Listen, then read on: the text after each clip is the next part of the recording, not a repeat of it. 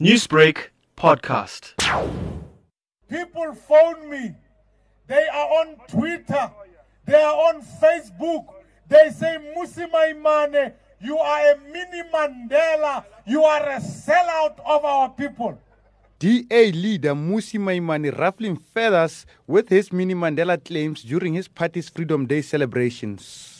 The South African National Civic Organization quickly called Maimane to order.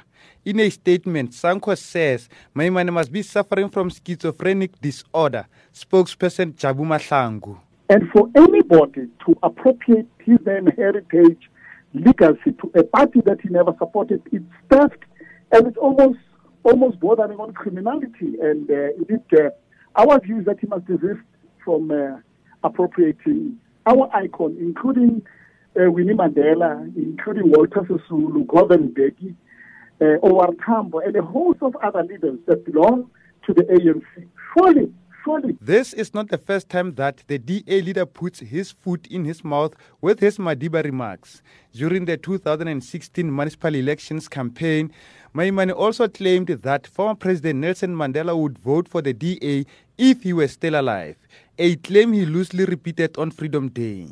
Maimane emphasized that the DA is the only party that still upholds the values of Madiba. The question that we must answer for ourselves is, where is his vision being lived out? His vision of a South Africa for all, a party that asks all South Africans to work together for the future of all South Africans. Political analyst Professor Tinyiko Maluleka says utterances such as Mandela sold out the revolution are a misrepresentation of Mandela. Meanwhile, a Sunday newspaper also took a swipe at Maimane for his Mini-Mandela claims. The paper labeled the DA leader the Mampara of the Week. Maluti Obuseng, Pretoria. Newsbreak, Lotus FM, powered by SABC News.